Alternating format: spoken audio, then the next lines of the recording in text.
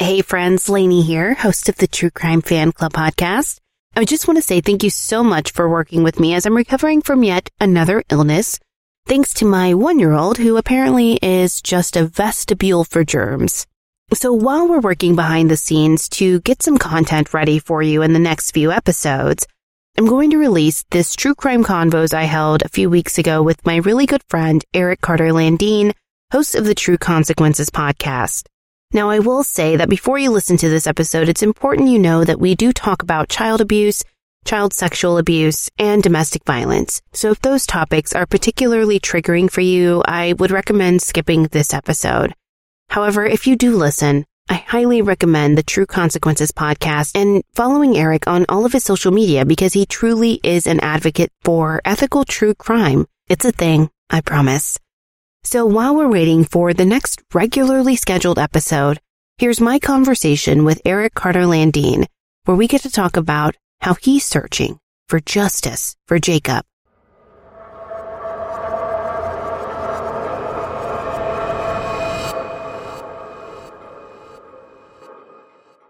Going to officially welcome everybody to True Crime Convos. It is our Tuesday night content on Spotify Live.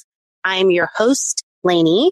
I am the host of the True Crime Fan Club podcast, the It's Haunted What Now podcast, and the Spotify original from Parcast called Crimes of Passion, where true crime meets true love. And I'm just very excited to have everybody here. I am so excited. As everybody knows, last week I mentioned that my wonderful, beautiful, amazing friend, Eric, was going to be joining us to talk about why he is so passionate about victim advocacy, because I think he has a tremendous story to share with everyone.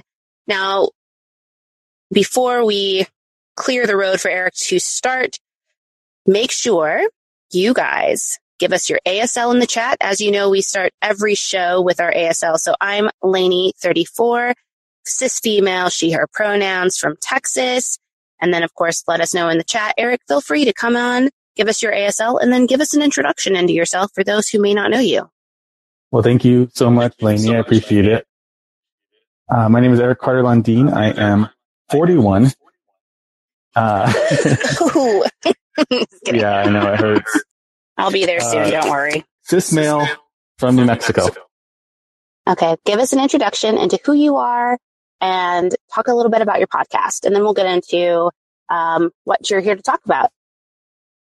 Awesome. So my podcast is called True Consequences, and I started the show close to 3 years ago, somewhat as a love letter to my baby brother who was murdered 35 years ago, and also a love letter to my community. I really wanted to provide a space where people in New Mexico who are fighting for justice can advocate for their loved ones and do that in their, on their terms and in their words.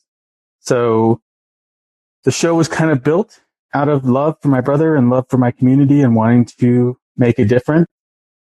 I was doing seasons, so I've got about 5 seasons up there right now, close to 100 episodes. And now I'm just going to be releasing every week.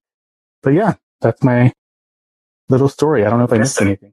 I don't think you did. I think that it's amazing. I mean, you, like you said, you just kind of recently started the show, even though it was a few years back. I mean, that's still pretty new. And the fact that you are still going with your show and even going to a weekly format, which bless you. Because yeah, that was something that scared me as a lonely podcaster back in the day, was doing weekly, weekly shows and content and everything like that. But I wanted to, you mentioned earlier, I think I want to harken back to when we were at a, festival this year in Las Vegas, where I was introducing you to my friend, and I generally don't like my worlds to blend, like my personal friends and then my podcast friends, because sometimes like my personal friends don't really get the podcast world, right? Like our camaraderie and just kind of how we engage with each other and the things that we talk about are pretty heavy topics. I mean, it's true crime. So we pretty much always are talking about a case or developments in some case, or even our own experiences. But I asked you how you like to be kind of introduced, because I think you have a really important story to share. And I think that given the amount of vitriol that can kind of come towards victims of crimes, right? If you're not the perfect victim, if you will, you've handled a lot of kind of the shit people have thrown at you, really gracefully and hilariously. And so, yeah, how did you respond to me when I asked you that? I don't remember. I think I said, it doesn't really matter to me. Like, you can talk about whatever you want. You can talk about Jacob if you want. Yeah. The podcast. Yes. You were just very like, do whatever, say whatever, and you were totally fine. But it's different for me because I'm a victim of crime in a different way than you are, right? So I don't necessarily want to be known for like the thing that happened to me. And I think maybe that's true for other people who, I don't really like saying victim of crime either. I kind of like saying a survivor of crime, because you're still here. Yeah. And you're kind of persevering through all of it. Kind of what's your philosophy on that too? Like people knowing you for that. Like survivor versus victim? Yeah. Well, I don't know. I prefer survivor because it just sounds more cool. But you're already cool. Yeah, thanks. But, I was a victim. At the end of the day, I was victimized. So yeah, it's the reality. I hear you. All right. So let's talk about Jacob, because for a while you were pretty vocal about the case and everything like that and what was going on. And then it was kind of radio silence for a while, not on purpose. I think through your own means, it was truly just to make sure that there wasn't any conflicts you can go into that more than I can. But I kind of want to go into, Jacob's story and everything involved in that. So I really kind of want to hand the floor over to you. And Serena, welcome. It's True Crime Convos. So we're here talking about true crime. Thank you, Lanie. All right, go ahead. So Jacob's story, it's a really tragic story. And I do want to, offer an opportunity for people to know that this does involve the abuse of a baby and a child, as well as domestic violence. So just put that out there to let everyone know that's what's coming. So Jacob was born on July 1st, 1986. He was my first baby brother. I had prayed for him to be born. I wanted a brother really bad. And he was kind of like my little miracle sibling, I guess. My parents were going through a really hard time and they decided to separate. Mostly because my father was traveling a lot for work and really didn't take the time to take care of my mom and I, and we didn't have food and all these things. And so there was a lot happening behind the scenes. And my dad was having an emotional affair with a woman who was not my mom. And they decided to separate. So we left Texas and moved back to New Mexico. My dad stayed in Texas, and it was my mom, Jacob, and myself. And at the same time, my dad's best friend is kind of sniffing around. He knew about everything that had happened. So he kind of swooped in when my mom was most vulnerable and started showering her with affection and attention and gifts and all of these things, which we now know is love bombing.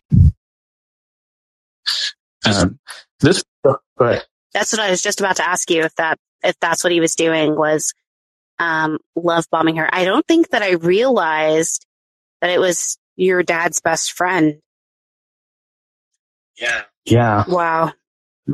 This person was well loved in the community, well respected in the community. Everybody who knew him, said he was a great person. And he knew what happened with my parents. So he kind of, like I said, started love bombing my mom and I. we obviously fell for it. We were starved for that attention and affection. And shortly after they started dating, Jacob started to have strange injuries on his body. He was about 6 or 7 months old at this time. And my mom's ex-boyfriend, who I'm not going to name in this at all, just because it could mess up the trial.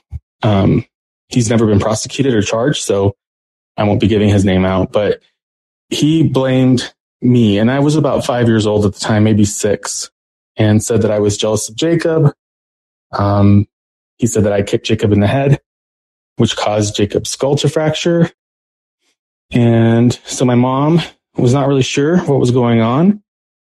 She decided to get me out of that situation and sent me to be with my dad in California. Dad had moved at that point. And things kept happening to Jacob. Let me ask you a question here. So you're 5 years old when you're basically accused of, like, you know, egregiously harming your baby brother. And from a mom perspective, I also grew up in a home with domestic violence and stuff like that. So I know, you know, the nuances that go with that. Not from a mom perspective, sorry. From being that young, did you have like really any inclination of what was going on? Or did you just figure like, oh, mom's sending me away to go with dad? Or did you think like you were actually in trouble by being sent away? So I was aware of Jacob being hurt, and I was aware of being blamed for it. And when I was blamed, you know, my grandmother was sitting there, and my mom's ex-boyfriend was telling her what he said I had done. And, you know, he looked at me and he said, "Now tell the truth. Don't lie. Don't you dare lie. You know what happens to little kids who lie." So I, you know, was like, I don't know what happened. I don't remember hitting Jacob. And so I was very confused. I felt like I was in trouble. I did feel like that. But I was very confused. I didn't understand what was happening and why I was being blamed for this. You know, I think I probably had some jealousy as a child who's getting used to having an infant in the home. You know, I probably did have some jealousy. I don't remember ever physically hurting Jacob. I was very young, but I also don't think I would have had the strength or the force to be able to fracture Jacob's skull at that age. Because Jacob was half my size. Yeah. I don't think that it's just unreasonable to me to see that. Kristen, let me know if you want to ask a question. If you guys have any questions in the interim, feel free. This is an engaging, you know, meant to be an engaged discussion. So if you have questions for Eric, you're welcome to leave those in the chat that we can read, or you're welcome to tap on for the speaker request. So I'm going to go ahead and add Kristen, see if she has any questions for us. You're automatically on mute when you join, Kristen, so you may just need to unmute yourself if you have a question for Eric. If you can't see the mute button, you may just need to refresh your screen, and then you should see it. Okay. Can you hear me? Yes, we can. Good. Oh, I wanted to ask Eric. You said you were 5. Yes, that's correct. And I mean, when the police officers were asking you, when they were asking you questions about what happened, did they know that you didn't? I mean, let me ask you a question if I am allowed to ask this. After the kick to the head, what happened to the child? Okay, so like I said, I'm not certain that I did kick Jacob in the head. That was just what my mom's boyfriend was saying at the time. So what happened was I was sent to California to live with my dad because my mom was not really sure what was actually happening. And go ahead. And did your this is your mother's boyfriend? Ex-boyfriend now, yeah. Did he have a record at the time? Did he have a police record? No, and I'm actually going to go into some of that a little bit later too. Did he ever, I mean, did he have a police record of harming children in the past? Like I said, he had no record, no prior history, and no record to this date. Do you remember if he threatened you, the boyfriend? Did he threaten you? If you don't say this, you'll never see your family again, something like that? Yeah, that's going to actually come up in a little bit too, but yes. All right. Can everybody hear me or no? Okay, yeah. Sorry, I don't know what's going on. Had some mic issues there. Sorry. So yes, continue with your story, please. Thank you for those questions, Kristen. Absolutely interesting so far. And so I think at this point, we'll just kind of hold questions to the end so Eric can get to it, because I think a lot of what we're all kind of curious about is probably coming up over the course of, what he's going to be sharing with us. And I just want to make sure too, and this is nothing on Kristen or anything like that, I just want to make sure that we're all aware that this is an impactful thing for Eric to discuss. It's not always an easy thing to relive, kind of a terrible moment in your life. So if he's not comfortable answering a question or, providing any information, he's a very big advocate for himself and everything, but I love him incredibly a lot. So I just want to make sure too that everybody knows this is a very safe space for us. And so we just want to be cognizant that there may be questions Eric's not comfortable answering, and he will let us know. But yes, I just wanted to throw that out there. I forgot to kind of give that disclaimer at the beginning. So apologies, Eric. You're a bad bitch, so I know you're going to handle yourself. But I like to just protect my friends, make sure everybody's good. But continue. I'm so sorry. Oh, I love you, Lanie. Thank you so much for that. Yeah. So essentially what happened, like I said, I went to California, and the injuries to Jacob continued. Things kept happening. And so my mom now has become suspicious of her then boyfriend. She didn't really have a lot to go on other than that gut feeling and the realization that the injuries continued. And so she really limited how much time Jacob was with him. She basically did not allow Jacob to be alone with him at all until one night, my grandmother was watching Jacob, and he had been fussy because he had brain surgery and he was healing and recovering from that. So he just wasn't feeling good. My grandmother wanted to go to church. And so she called my mom at work and said, "Hey, I really want to go to church, but Jacob's fussy. What do I do?" And my mom said, "Oh, well, I get off of work in an hour. Maybe you can leave him with my boyfriend, and, what's the worst that could happen in an hour?" And within about 45 minutes, an ambulance is driving by my mom's work. She had tried to get off work. She had a really bad feeling that something was happening. Her boss told her no. And so the ambulance drives by, and at the same time, her boyfriend runs into her work, and he's panicking.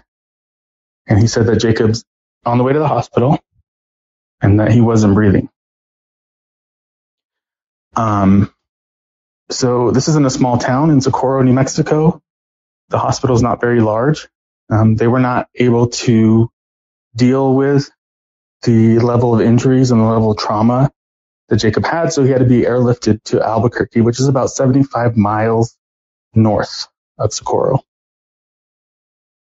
He was rushed into emergency brain surgery, and he did not make it out of surgery alive. He passed away while they were operating on him. Oh my gosh. As a mom from myself, that is so heart-wrenching, because I totally get kind of your mom's thought process on that, right? Going what's the worst that could happen in an hour? Because you think I'll be home right after that, so there's nothing, that could possibly happen. And of course you don't think somebody's going to hurt a baby that's literally recovering from a surgery. So, it's mind-boggling to me when these cases happen, especially with children so young. And I know that on occasion, your mom has gotten a lot of shit, and you've kind of indirectly had to deal with it, because you're protective of your mom, and I'm the same way, dude. Like, my mom's made a lot of mistakes as a parent, and she's not perfect. Even after she left the domestic violence situation she was in, she made a lot of mistakes.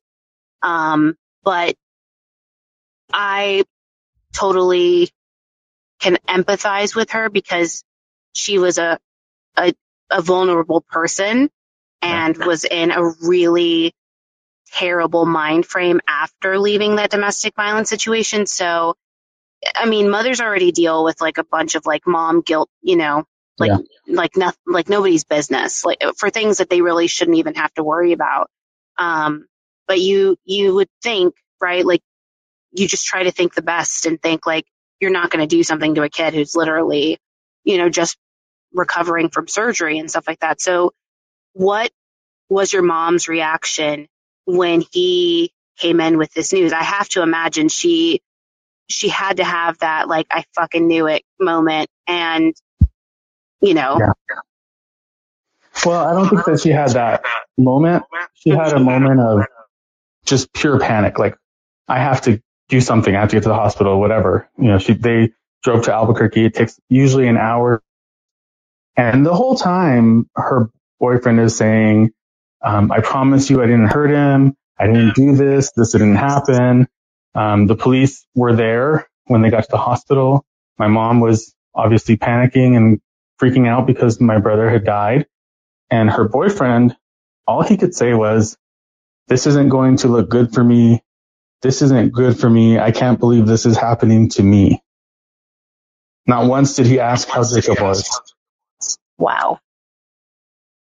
I remember that too. It still pisses me off to think that, especially like if you care about this woman, supposedly, right? You would be comforting her and being like, we're going to figure out what happened. If he,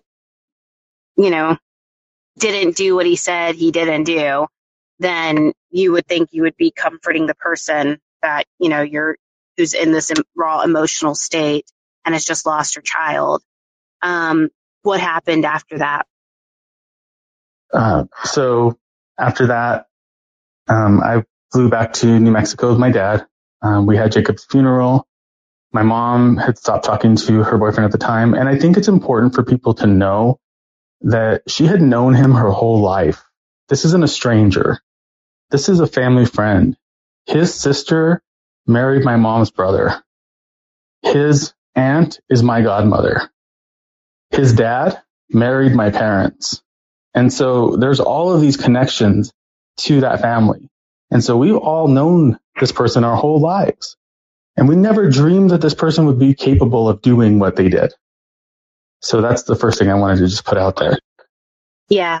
Your lives are just intertwined, and how did your dad react to him? Because I'm Mexican. And so even with my biological father, and I didn't see him for half my life, pretty much. Anytime he did see me, he would ask my brothers how I was, or if anybody had messed with me, because I guess there was still some of this I may not be there, but I want to make sure she's okay, even though I don't believe that in my brain. What was his reaction? Because I think about my brother in that situation with his best friend, and there would be fist swinging.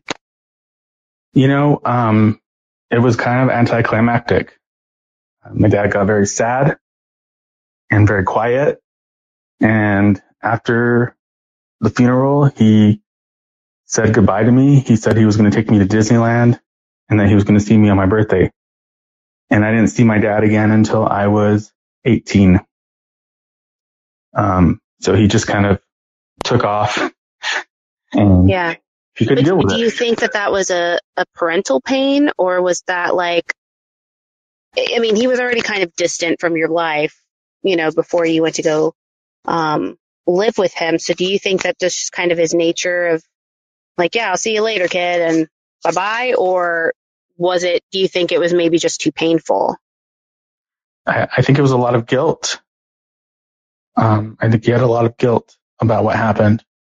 And then it got worse after that. So like I was saying, oh, go ahead. No, sorry. I accidentally went off mute. Go ahead. Okay. So like I was saying, after Jacob's funeral, my mom wasn't really talking to her boyfriend at the time. And my grandfather actually was the one that kind of tipped me off that this person might have been involved, because her boyfriend kept coming to my grandparents' house, which is where we were staying after Jacob died. And one day my grandfather jumps up out of his chair and goes running into the front yard and tells him, "Why don't you hit somebody who can talk?" And that's what I was talking about. Yeah. That makes sense. Yeah. So that was the moment for me where I was like, oh, maybe there's more to this than what I knew. And so I started to kind of second guess him. And he kept telling my mom that he wanted to meet her at Jacob's grave. Like that was the only place that he would talk to her, which I thought was really weird. That's fucking strange. Yeah. That gives me like Darlie Routier vibes. Like I want to get silly string kind of thing. Like I would not desecrate like my son's grave. But I'm also just very like, when somebody passes away, I'm very like overprotective of the memory, right? And just like preserving it. But that's such a weird thing. Like, what did your mom think about that? Well, she was absolutely freaked out by it. You know, that's when she really started to feel like, oh my God, something bad has happened here. You know, that's when I think it's all started to come together, for her. And so she did not meet him at the graveyard, of course, which I'm grateful for, because I think that would have been terrible for her. But then he starts kind of weaseling his way back in, and the whole time there's an investigation happening, and the police are asking all of us questions, you know, and the police, before they pulled me in, he again reminded me of what happens to kids who lie before I went into the police interview room. And you know, he was saying something like, "Oh, you know, you hit him. You know, you did. You know, it was you." And then I don't know. He does a polygraph exam, and my mom's trying to, you know, see if maybe it was an accident. Then maybe they could still be together. I don't know what was going on in her head, but you know, he was very charming. So I think it's important for people to know that about like domestic violence perpetrators and intimate partner violence perpetrators. You know, when it's good in those relationships, it's really, really good. And when it's bad, it's really bad. It's not always terrible. And so that can mess with your brain a little bit. And he goes for this polygraph, and we're with him. He goes in there for about an hour, and he comes out. He's like super happy, in a good mood. My mom says, "How did it go?" And he said, "Fine, I passed." And we believed him, because this was the 80s. And surely if he would have failed, he would have been arrested. That's what I thought in my mind anyway. And that's probably what my mom thought. But he had failed. He didn't fail that polygraph. Oh, wow. Given the time frame, right? I'm in the same boat that you are with that. I would have thought, and look at this, we're so lucky Bob Mata is in this room with us right now, so he can, hey, Bob. I'm sure he loves a polygraph. It's just, and if you guys don't know, Bob hosts Defense Diaries, incredible gentleman, wonderful person, and fervent believer in the Constitution. We just talked about that. I'm really shocked by that, but I know you're going to get into it, so I'm going to let you go on. But I think we all kind of share that same kind of sentiment behind the idea. You know, I think if you've never been in the surrounding area of somebody who has engaged in domestic violence or intimate partner violence, you really don't get a grasp of what Eric is talking about when those highs and lows come in, and how versatile their personalities are and how charming they can be. Because let me tell you what, I have proof of this, because I have literally 20, no, just kidding. I have 15 other siblings outside of my 2 whole brothers that are same mom, same dad siblings. And my biological father was an intensely violent man. So the fact that there were other women who were I have a sister who has special needs because of the abuse that he perpetrated on her mother because of that while she was in the womb. So it's not astounding to me to see things like that happening. And if you really never have been exposed to that, like, consider yourself very lucky, but it truly is a mind game and you really are a vulnerable person. So I don't, I get really protective about the idea that women should just be strong and leave, or women should know better. And, hindsight, yes, 2020, right? But when you're in this vulnerable state, it's really, really difficult because, again, like Eric said, those highs are extremely high and they're so good. And you're just like, man, if we can just keep this going, this is so worth it because he's so great when he's like this, or she's so great when she's like that. So yeah, please continue. Sorry.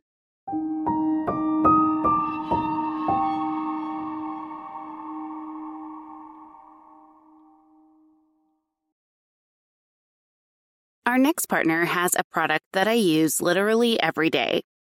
I started taking Athletic Greens AG1 because I wanted to improve my gut health and also increase my energy. Now, I absolutely love it because I hate taking a dozen pills and vitamins and supplements. So now I've been on AG1 for about a month and a half now, and I love it, honestly. It doesn't taste like anything super healthy. It feels like I'm drinking a vanilla shake every morning, which is really great. So you're probably wondering, okay, what is this stuff?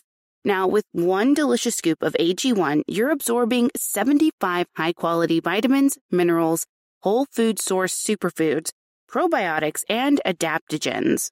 Now, these help you start your day off right, and this special blend of ingredients supports your gut health, your nervous system, your immune system, your energy, recovery, focus, and aging, literally all of the things. AG1 is lifestyle friendly, so whether you eat keto, paleo, vegan, dairy-free, or gluten-free, you can have this because it doesn't have any of the ingredients that go against any particular diet. And here's the thing, tons of people take some kind of multivitamin, and it's important to choose one with high-quality ingredients that your body will actually absorb. So AG1 is a small micro habit with big benefits. It's one thing you can do every single day to take great care of yourself. So right now, at this very second, it's time to reclaim your health and arm your immune system with a convenient daily nutrition. It's just one scoop in a cup of water every day. It's literally so easy. Now, to make it easy, Athletic Greens is going to give you a free 1-year supply of immune-supporting vitamin D and 5 free travel packs with your first purchase. All you have to do is visit athleticgreens.com/TCFC. Again, that's athleticgreens.com/TCFC to take ownership over your health and pick up the ultimate daily nutritional insurance.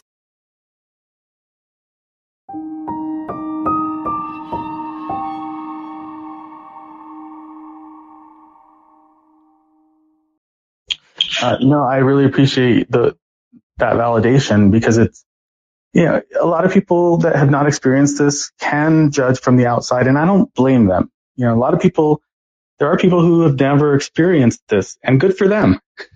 But it's really easy to blame when you have the 30,000-foot view, when you can see it from the outside, and when you're in the midst of all this chaos, it's really hard to see what's actually happening. And so they end up reconciling. My mom is now convinced that he is innocent, that it was an accident, and rightfully so, because nobody ever came to take him away. Nobody ever arrested the guy. So we thought, okay. And then he had this weird story about how he somehow committed insurance fraud by claiming that my mom was his wife at the time when he signed up for benefits with the city or the county, and they had to get married. That was what he said. And so they got married and everything got much worse. He now starts to really show this violent side that we didn't know existed. And when the police asked my mom if she thought he was capable of hurting Jacob on purpose, she said, I don't think so. And that would later be used against her, but we can get to that in a minute. So my mom is married to him. Every day is a nightmare. You never know what's going to set him off. There were times where he would just beat the living daylights out of my mom in front of me. He locked me in my bedroom for hours and hours at a time, wouldn't let me leave to use the restroom. He locked me in a dryer before. He sexually abused me. And he told me that if I ever said anything about what happened, that he would kill my mom and me, and nobody would ever find us. So I kept it to myself because I didn't want my mom to die. I love you so much. Okay. So if you need a second, I'm here to give you that. That's a really heavy thing to share with everybody. It's hard to be that vulnerable. And I just want to commend you for being open about that portion, because it is, I think part of the reason why I relate to you so much is because much of our life, outside of what happened to Jacob, we share a lot of parallels. So I was also, abused by a stepfather in the same fashion, given the same threats. And so I know how daunting and how terrifying that can be, because when you grow up in an abusive household, the child essentially at least in my situation, the child essentially becomes the parent. And so you kind of do these reverse roles where you are so focused on the well-being of your parent that you stifle everything for yourself, right? Which then, of course, leads to our trauma as we grow older and kind of how we handle our own relationships in the future. But you worry so much about that. So, little me just wants to tell you, like, oh my gosh, like, no, you're fine. You just say something. And I'm sure little you would have told me the same thing too. But again, that's a benefit that we have in hindsight. And again, if you've never experienced that, like, that's amazing and wonderful. I don't ever want anybody to go through that, intentionally, just to get the experience of it. But yeah, I just wanted to give you the kudos on that, because it's not an easy thing to share, and especially when you carry that guilt, that you shouldn't carry, but we do. It's just kind of what happens. So I love you and thank you for sharing that. And then continue if you're ready. Yeah, I love you too. Thank you for that. And thank you for that moment, because I get kind of emotional telling the story, So there was an incident where my mom was being beaten really bad, and she was screaming louder than I ever heard her scream. And then she stopped. And I knew something was wrong, so I was locked in my room at the time. I threw a chair through my window. I snuck out of my room and I got the biggest rock I could find and I threw it through their bedroom window. And what was happening at the time was he had wrapped a wire hanger around my mom's throat because she told him she was leaving. And she had lost consciousness. And so when I threw the rock through their window, she had enough time to get to her senses, and she was able to run away while he was running after me and chasing me. And so in that moment, my mom almost died, and I helped, I guess, save her life. Yes, you did. That's not a guess. You did. Thank you. So I used to sleep with a kitchen knife, a can of hairspray, a lighter, and a baseball bat under my pillow, just in case I needed them. That's just how my mind worked. And so, we go through several years of just hell with this person. He starts trying to groom my 14-year-old cousin for sexual abuse. He is calling her and telling her that he wants to be with her, that she's beautiful, that nobody would understand, and that she can't tell anybody about it. and he wanted her to come to the house so that he could abuse her sexually. And she was the wrong person. She was the wrong victim. He picked the wrong person. She told everybody. And that, my mom knowing that he was trying to abuse her, that was the kick that she needed to get out. She didn't know anything about what happened to me. And luckily my cousin stepped in and said something, because I believe that she saved both of our lives in that moment and protected herself from being abused, which makes her the baddest badass ever. I agree wholeheartedly. I want to meet her, and that's amazing. I would like to handle this person myself. It just angers me a lot, seeing people do that. But I'm so glad your cousin did that, because it takes a lot to get through something like that. You know what I mean? When you're approached in that manner. And kudos to her for being like, yeah, fuck this. Like, I'm going to tell everybody on the planet. So what happened after that? So my mom left him, and now that we were away, I felt strong enough to tell my mom about what happened to me.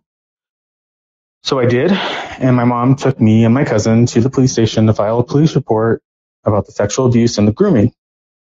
And it seemed like they were taking it seriously for a minute, and then nothing happened.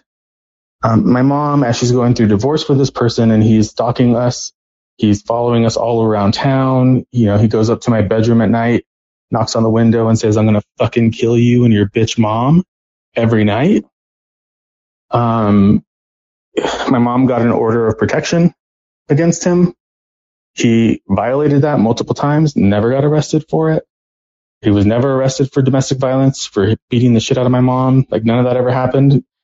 It's important that everybody knows that he worked for the county and he played basketball with the entire police force every week.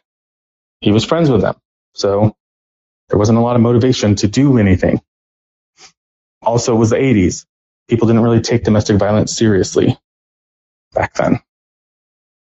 My mom approaches the DA, asks him to file charges in Jacob's death against her ex-husband at the time.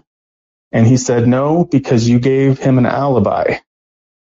And when we find out later what the alibi was, it was my mom saying she didn't think that her boyfriend was capable of this, which is not an alibi. Correct. That is, Bob will tell you as a defense attorney, that is not how an alibi is established. I'm not surprised, given his connection to the city, of course, that he would have this kind of backing, if you will. I think we've seen that in numerous cases where somebody has similar relationships, and of course they're slow to act or not act at all, because they probably have the same mindset that your family had, which is not this guy. Like, oh, they're all just bitter. Oh, they're making it up. Or, they know him. So it's easier to hear his side of things versus what's actually true, which is what happened to you, what happened to Jacob, what happened to your mom, what could have happened to your cousin, and things like that. And so I think it's, as in the words of my husband, Brett Hobbs, it's some baby back bullshit. And not surprised. Oh, and welcome to our dear friend, Sarah Turney. Thank you for joining us here as well. Like Bob said, sounds like some thin blue line bullshit. Exactly. Continue, my friend.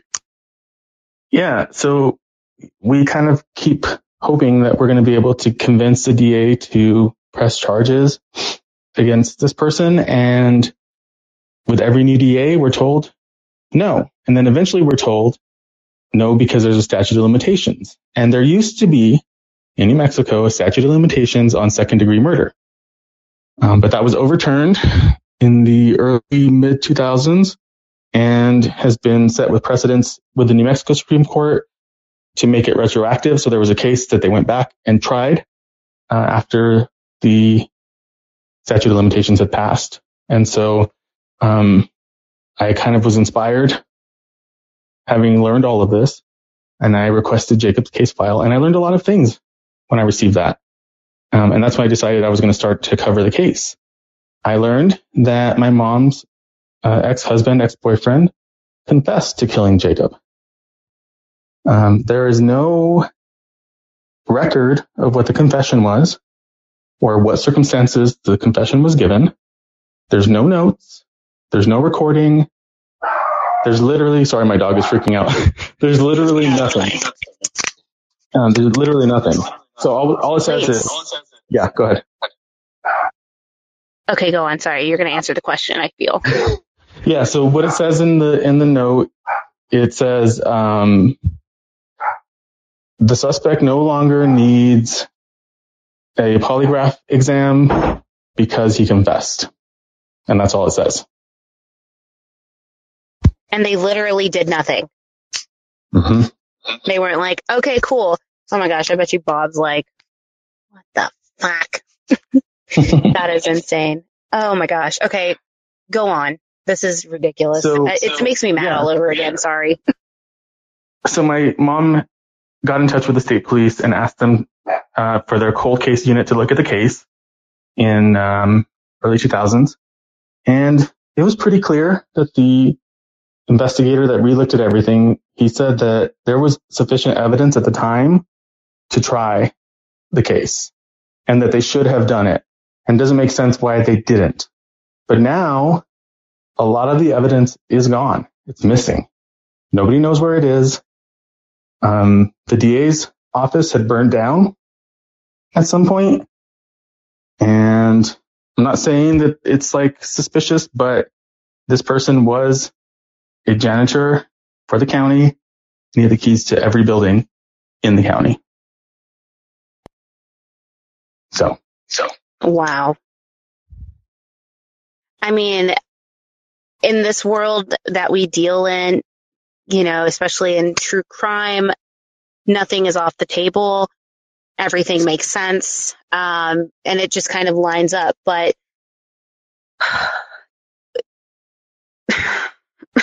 Sarah said, but it is. So yeah, we can say that. We have Bob, he's our attorney, so he gave us permission.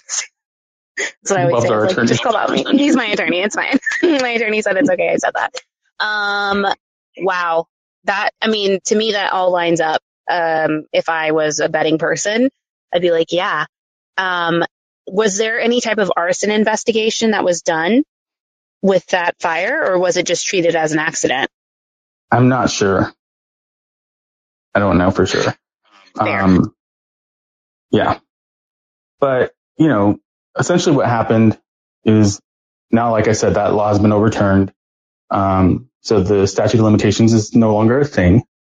And I started a campaign, I think it was last year, to try to get the district attorney to do the right thing and investigate this case.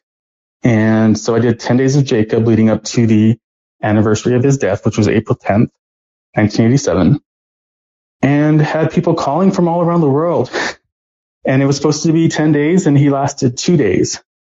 And he called the attorney general, he emailed the attorney general and said, you know what? I can't do this anymore. I'm going to turn this case over to you, which was the best thing that could have happened to Jacob's case. And so, like you said, I had stopped talking about it for a while because I was trying to give the investigators at the attorney general's office the opportunity and the space to conduct their investigation. But it really isn't going as fast as I wanted to. So I'm going to start talking about it again because the pressure of talking about it does help make things move faster. Very true. I know that that's really difficult, or that time frame of trying to bring Jacob's case to the forefront was really difficult.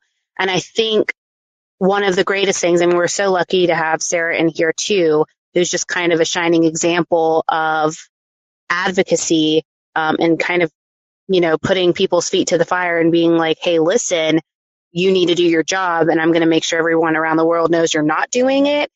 I think you're doing the right thing by bringing it back up, bringing it back to the surface, and kind of, you know, pushing for that advocacy, because it really does make a difference, you know. And of course, if it moves into a trial phase things will likely change in terms of you not being able to say anything, much like with Sarah's situation, kind of dealing with the same thing. But that's all in the idea that justice will hopefully be served at the end for both of you, for Jacob and for Alyssa. So I commend you. That's why I was like, listen, the second you told me you were back on, talking about Jacob, I wanted to offer you whatever platform I have. Literally, it's yours. If you want to take over my podcast, do it. It is because it is so important. And I see the difference it's made. And honestly, like Sarah knows because I've cried in front of her already, telling her how much I love her too. I see what a difference it makes. And if it were me as the victim, I would want either one of you pushing for me, because you are relentless and you fight this fight no matter what, when other people would just be like, okay, I guess I'm done. I've done all I can do. Just like Bob said, without advocacy, the state's not going to do anything. So I'm glad that you're kind of holding their feet to the fire. And of course, this community is just going to rally for you and for Jacob to do whatever we need to do to get these people moving. And you recently also had a discussion with a candidate, right? For new, governor? Attorney General, yeah. So that was on Sunday. I released that. I actually interviewed his opponent today, so that'll be out next Sunday. And that was kind of my little secret, not so secret method of getting to know the candidates, so that as soon as they take over in January, they know who I am. And when I'm calling them, they're going to remember me. And it was all for Jacob's case. I wanted my listeners that are in New Mexico to be educated about the candidates, but it was pretty selfish on my part. I'll admit that. And who cares? I mean, like, really, it doesn't matter. Like, you're doing it because you need to do it, and it's the right thing to do. And honestly, they're in a role where they're kind of, at least in my brain, they're supposed to be like advocates for justice and everything. But as we know with like this type of stuff, politics plays a big role in it when it really shouldn't. But hopefully, we're on the right path. And again, just like everybody is saying, is like, listen, you do what you got to do. You don't apologize for fighting for your brother, period. And don't apologize like, yeah, it was selfish. Like, who gives a shit? Like, you're doing the right thing. So it's not like you're doing it to like fill your pockets or anything like that. You're doing it to get justice. And that's what he deserves. Is that an option? What, filling your pockets? Yeah. I mean, with candy, sure. I'm just pissed. I love candy. I was like, no, sir. We've had a long discussion about this. We've shaded people for this, Eric. It's true. Yes, continue. Well, I'm just very thankful that you've given me the opportunity to jump on here with you and talk about Jacob. It's never easy for me to do, but I know it's super important. And I hope that if nothing else, if it helps one person stay away from a situation like this or learn what to look for, then it's worth me talking about it. I'm not naive. I know that the chance of me getting justice for Jacob is pretty slim. But I'm not going to give up. So. And it doesn't matter if it's slim or not. I mean, like, Sarah's like blasting you up in here. She's just like gassing you up in the chat, which I love. You guys are truly amazing. So thank you so much, obviously, for sharing your story and Jacob's story. I think that it's really helpful for people to get the full picture of everything, so that there's a difference between me sharing the story and then you sharing the story. I think it's more impactful. It causes people to really kind of lean in and really lend that ear that they need to be like, you know what, I really do want to follow Eric in this journey. And you can do that if you click on Eric's profile picture. You can follow him on his Twitter, which then leads to all of his other social media accounts. So feel free to do that. Again, if you guys have any questions, feel free to tap on the speaker request. If you just want to say something to Eric, feel free to do that as well. Like Eric said, it's kind of in a slow moving process phase. I think we talked about this a little bit when we were in Las Vegas too. It's frustrating, but I think you're doing the right thing. And when the time comes, that this is headed to trial or we get some type of plea, would you guys be okay with that? Because I know that sometimes the DAs will ask the family first, like, we have more of a chance to get a conviction if they take a plea and we offer X time. Like, are you just looking for a conviction? Do you want time served? Like, what's justice look like for Jacob? I'm really what I want more than anything is our day in court for Jacob. He deserves that. It's the least the state can do in this situation. And so I think if we get our day in court, no matter what the outcome is, that was, worth it. It's worth it for people to know who this person is and what he's capable of. I talked about him not having a record. That's up until today. All of the reports that we gave, the order of protection, everything, none of that exists anywhere. There's no record. There's no documentation. And so, eventually I'm probably going to want to go after some other people who were negligent, in my opinion, in dealing with everything. Read my mind. Mm-hmm. Yeah. I 100% agree with that. That was kind of going to be my second question, was that once there is justice for Jacob, which I believe will happen one way or another, it's just going to be what it is, right? I 100% fully support the idea of going after whoever protected him from a legal standpoint, if you will, of not acting on active information, on information that potentially put lives at risk. And still to this day, like it worries me to have somebody who is that much of a predator out on the streets. I don't care how old they are or anything like that. I don't have compassion for that as you get older, because I feel like if anything, you've just been able to kind of curate how you approach these things to stay under the radar because you've been looked at already. Yeah, very much agree with you. So yes, definitely on board with all of that. So you guys, absolutely welcome to hop on if you have any questions. Bob, feel free if you want to come on. Sarah, feel free if you want to come on too. Just talk and chat. I think this is also really important to note that Eric is also, just want to mention this because he's done a great deal for me here. As you guys know, I'm the co-founder of the True Crime Podcast Festival. Eric is actually on the planning committee, and it was really important for me to have him be a part of it.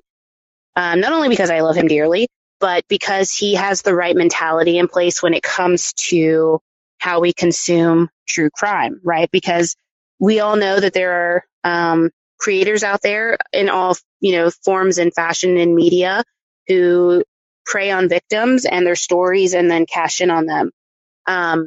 We also want to make sure that, yes, we understand the curiosity behind these stories, but there are real people behind them. And we don't own the rights to those stories. I think that's one of the best things that even myself as a content creator, I remind myself of. So if somebody were to contact me and be like, hey, this is kind of traumatizing to hear this. Can you take it off your feed? 100%.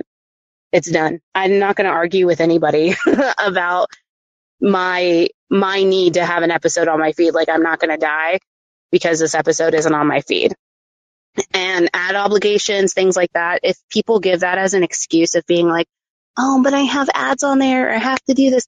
Okay, find something else to do or do a make good. Like, it's really not that big of a deal. You will get paid for it. Trust me, you will get paid for it. So, I smell bullshit a mile away. I think we all kind of do when we hear things like that. And, the wonderful thing is you and Sarah are really shaking up the true crime world. Some people don't like it, but I am a fan of it. I am a big fan. But that's also because I'm a messy bitch. And I like to see a little bit of drama as long as it doesn't involve me. And as long as it's healthy and, not like crazy, but I'm just like, oh, okay, good for you putting that person in their place. I love to see it live and in living color. we were talking last week about this, and I'm sure you have thoughts. We were talking last week about kind of the ethics in true crime, and especially with the leaking of information. We recently saw that with the Murder Sheet podcast, who leaked the Delphi information, pretty gruesome details that really didn't have any benefit whatsoever in terms of being released. It was obviously for downloads, I'm assuming, in some way. Yeah, I don't really, I mean, to me, there's no justification for it, but it's those kinds of things that you guys have to contend with, right? With having to deal with people not understanding you're a person behind this case. What's the challenge that you see, day to day, not only as a survivor and victim of, crime, but also kind of being looked at like you're in a zoo? Yeah. It's tough. People have said the worst imaginable things to me that I just would never say to anybody ever. And I know it happens to other people. It happens to Sarah. It happens to so many of us. And it's important. It's important that true crime exists, because without this platform, it's really difficult to advocate for your family members. And so it's a necessary evil, in my opinion. But I think what's missing is the humanity. Are real people's lives. This is the worst possible moment in somebody's life. And that needs to be treated with respect. That needs to not be taken lightly. And, I think that people should listen to family members and respect family members' wishes. We're the ones that are carrying this load. We're the ones that are trying to fight for our loved ones. And we love all the help. We appreciate the support. It's really hard because we are people. We're still trying to live our lives in spite of all of this. So, I think if we can just humanize true crime, that would fix a lot of the problem. I agree. Also, I want to point out too, if you guys are interested, I know we have fans of Sarah in here as well, which smart choice. She was recently on the Fall Line podcast, another one of my great friends who produces that show and hosts the show, Laura, interviewed Sarah recently in a 2-part series, covering kind of the same thing, ethics and true crime, and kind of the shake up that she's doing. She's shaking that coconut tree, and coconuts are falling. And I love to see it. Now, friends, we are at the end of our time. So Eric, I want to thank you again for joining us and sharing the story. I know that it's not easy. And again, I love you so much and I appreciate this. And anytime you ever want to use my platform for whatever you need, you got it. I also appreciate everybody offering their feedback and questions in the chat and engaging with us tonight. It's always wonderful to see. Again, if you're interested in following Eric in his journey to justice for Jacob, you're welcome to click on his profile picture, follow him on Twitter, or you can listen to his podcast from the beginning. Guarantee you will pretty much love every episode. He just recently did a huge series on the Dylan Redwine case. So we've talked about that in previous Green Room. So he was also here to talk about it previously. So please be sure to check him out. Podcast is True Consequences. And since my friend Bob Mata is in here, I'll also plug Defense Diaries, because one of my goals, even though he's long-winded at times, but I love it, is to have Bob on to talk about kind of the Constitution and that question I posed on Twitter that had people all amok on people's rights and things like that, those silly things we believe in. So I appreciate everybody for joining us. Eric, thank you again. If you want to shout out anything that you're working on, if you have a live event coming up, feel free to shout it out. Write me out. Yeah, I've got a live show, a virtual live show. It's $10 tickets with myself and my friend Jackie from Cause of Death. And we're talking about the epidemiology of crime. And if you want to learn more about me, you can go to trueconsequences.com. Lanie, thank you so much for allowing me this opportunity. I love you. You're the best. Thank you. All right, everybody. Thank you so much for joining us. Don't forget to meet me here again, Tuesday, 6 p.m. Central, for Spotify Live's True Crime Convos. Have a safe night. Thank you, everyone. Bye, friends. Thank you for listening. If you enjoyed this episode, please leave a positive review and rating on Apple Podcast or your podcast player of choice. It really does help. You can find us on most social media platforms, Twitter @TCFCPod, Facebook.com/TCFCPodcast, Instagram @TrueCrimeFanClubPod, and of course our website is TrueCrimeFanClub.com. If you have an episode request, send us an email, tcfcpod@gmail.com.